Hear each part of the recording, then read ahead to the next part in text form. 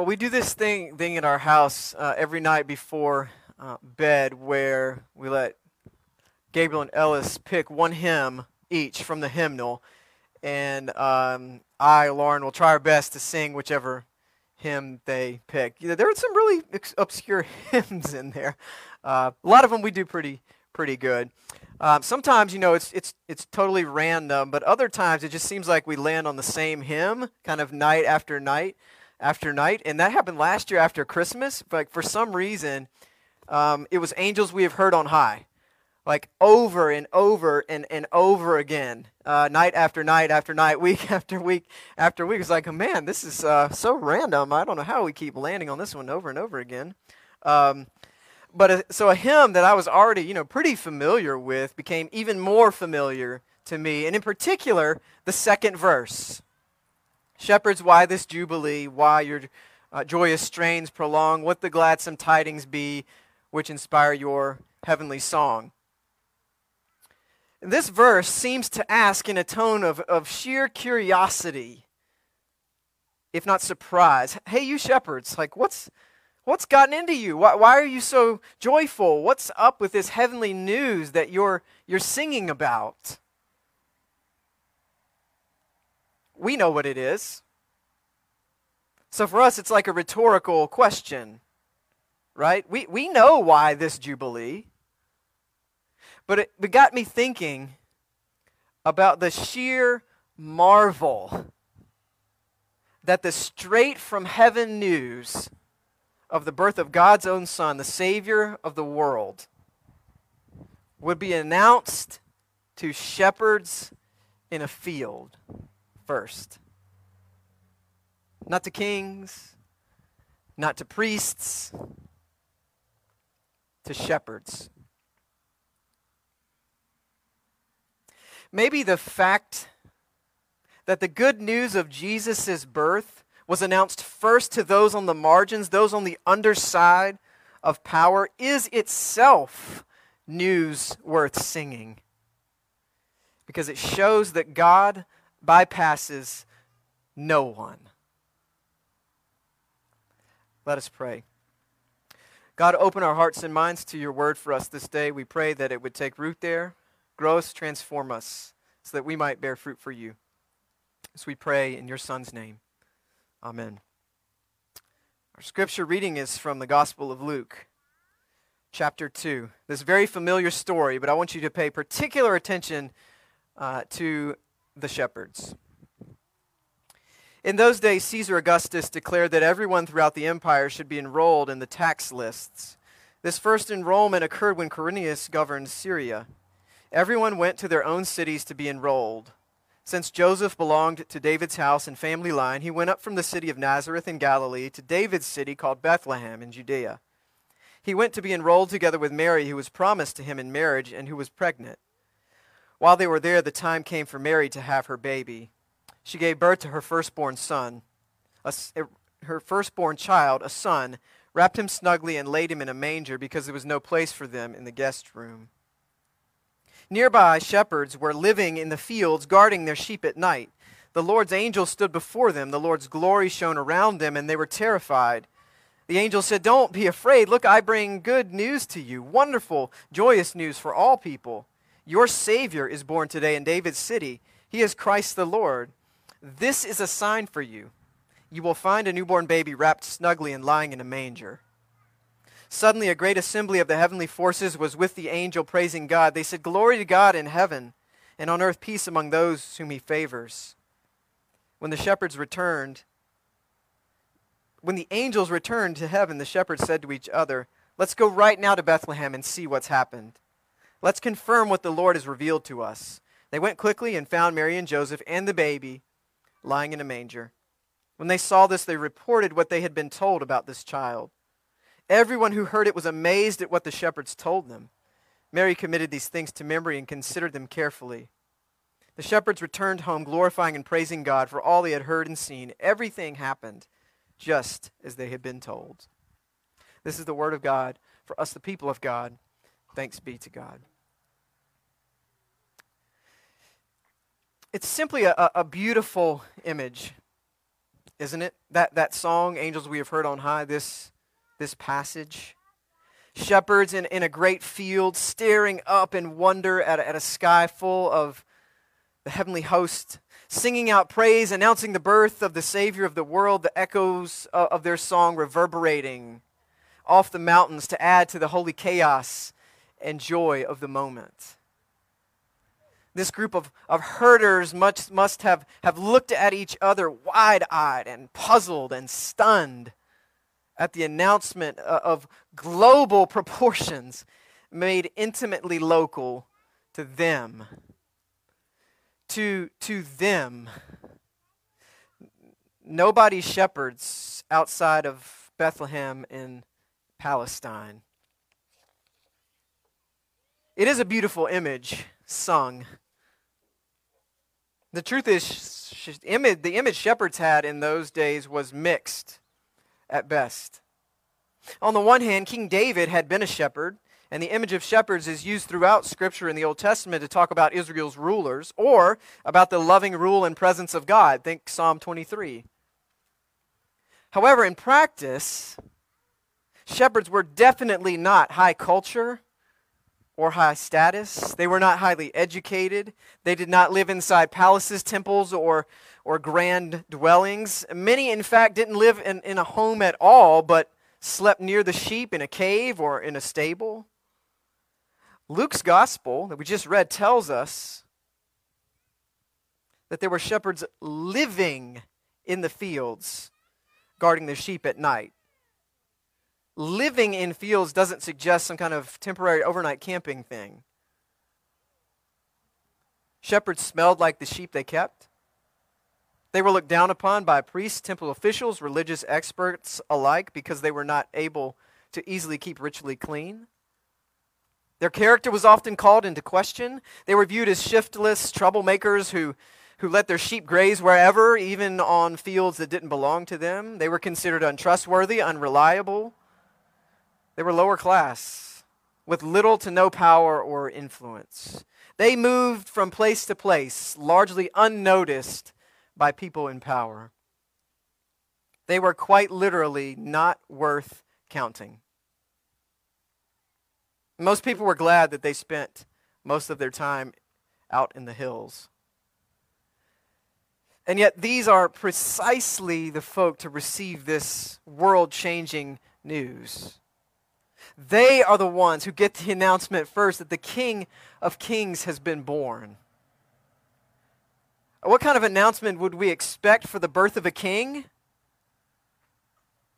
This week I kept thinking of the Lion King, right? Where all the animals of the kingdom are gathered in the grassland underneath that massive rock outcrop, Pride Rock, and Rafiki the baboon lifts up Simba, presenting him to the roars and the stamping of the celebrating creatures. I don't know what the divine equivalent of that would have been with Jesus, but God could have done something like that with Jesus, or maybe at least like announce something that significant to the most significant and influential people of the day. I mean, kings or rulers, temple priests, religious leaders, people with real influence and power and education.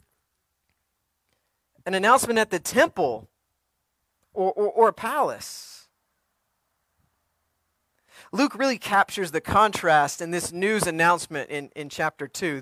The scene opens with kind of the metaphorical Roman trumpet blaring the news of an imperial order from Caesar. Caesar Augustus, the one celebrated by many as Savior because he ended a civil war, makes a decree that people need to go to their hometowns and be registered in a census because then you could be taxed. And so everyone, including a pregnant mother and a carpenter from Little Nazareth, has to travel to be counted. This was news that brought with it fear and demands. The announcement that made the most short-term noise without any long-term glory was Caesar's decree. It's the far and wide announcement that got everyone's attention, that got everyone moving. Everyone it is except those shepherds. Except those shepherds. People only mattered to Rome because they could be counted. Shepherds weren't counted. Shepherds didn't matter. But that's not the real news, is it? On the other hand, heaven itself, with angel forces, makes an announcement about the birth of the Messiah, Jesus Christ the Lord. The only ones who hear it, who respond to it, are shepherds in a field. The very ones not worth being counted. It's a different kind of news that summons them to Bethlehem. And they go and find this baby and they worship him. This was news that brought with it peace and joy. Look, I bring good news to you, shepherds. Wonderful, joyous news for all people.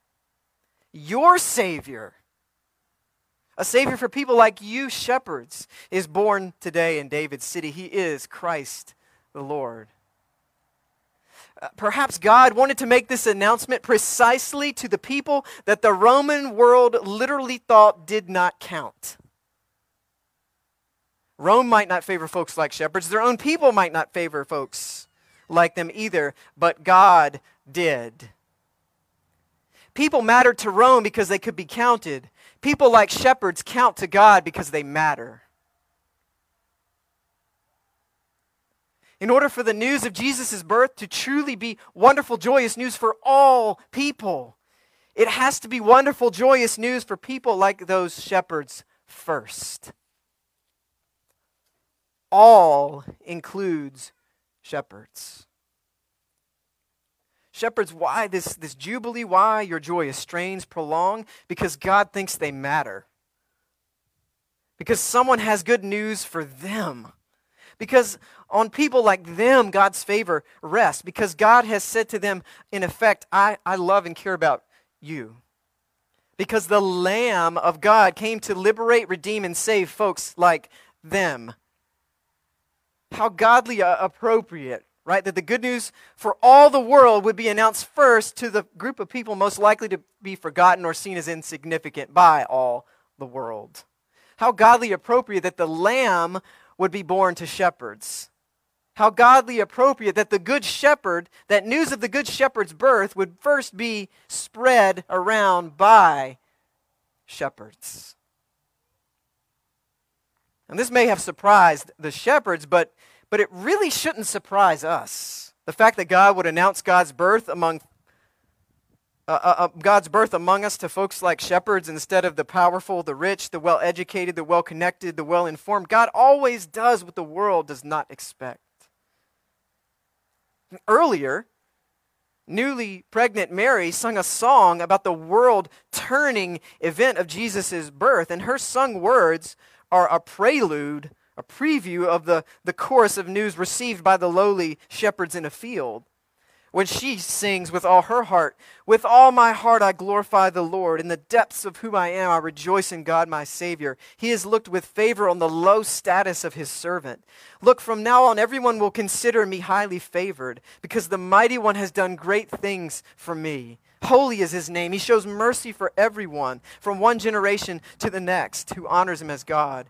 He has shown strength with his arm. He has scattered those with arrogant thoughts and proud inclinations. He has pulled the powerful down from their thrones and lifted up the lowly.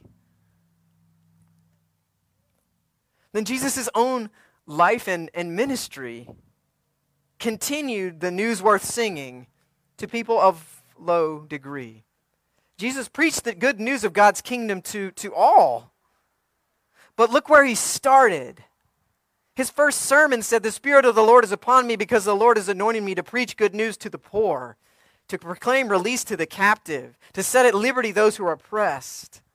And most of his ministry was dedicated to loving and associating with people just like those shepherds, those society looked down upon, those with little power or status, those traditionally without a seat at the table, who were the first to hear the good news of his birth were also the first ones to get a seat at his kingdom table.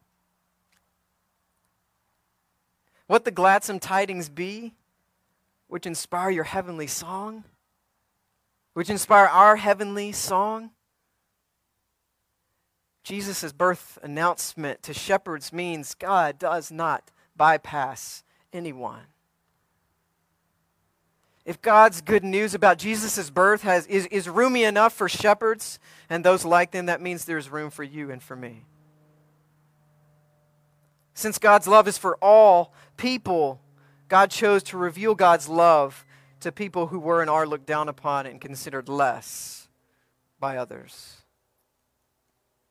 After all, we're only truly aware of God's great love for us when we accept the fact that God loves people society looks down upon, or we look down upon the most, the same as God loves us.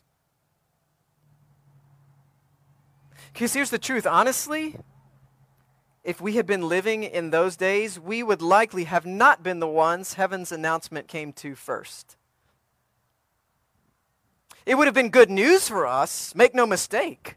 Wonderful news for us, but the gospel, the heavenly announcement would have come first to the undocumented migrant worker coming home late to his family, to the homeless man on the corner, to the mom at the safe shelter, to the family of color trapped in a cycle of systemic racism and generational poverty, thinking their lives don't count, to the newly released felon that no one wants to hire, the LGBTQ person who has just come out to family. We would have heard the good news from them, just like everyone else heard it from the shepherds. They would be singing and sharing the song of joy to us, news worth singing. And like the shepherds, I want to sing news about a God who doesn't overlook any person. I want to sing news about a God who notices us when we feel overlooked. I want to sing news about a God who didn't need to be born in a palace. I want to sing news about a God who was born in a manger and was worshipped by shepherds. I want to sing news about a God who cares about the very people that I sometimes care to forget. I want to sing news about a God whose birth among us shows God won't forget us. I want to sing news that is for all people precisely because it is good news for specific people. I want to sing news about the Lamb of God born to take away the sins of the world. I want to sing news about a God who surprises and turns the world's conventions on their head. I want to sing news about a God who came to call sinners and not the righteous. I want to sing news about a grace that comes not to those who think they have it figured out, who have earned it by birth, education, success in the world. I want to sing news about a God who says we'll know it's Jesus if we find him in the manger places of the world. I want to sing news about a God who lets shepherds and folks like us announce heavenly tidings. I want to sing news that was also sung by angels and that echoed off of mountains and whispered in the heart of a mother. I want to sing news that pulled shepherds out of their fields and to a manger. How about you?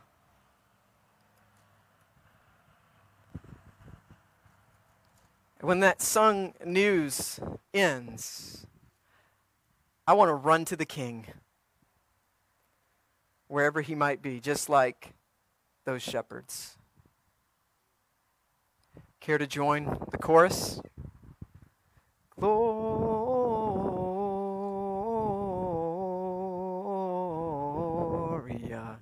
in excelsis Deo. In the name of the Father, Son, and Holy Spirit. Amen.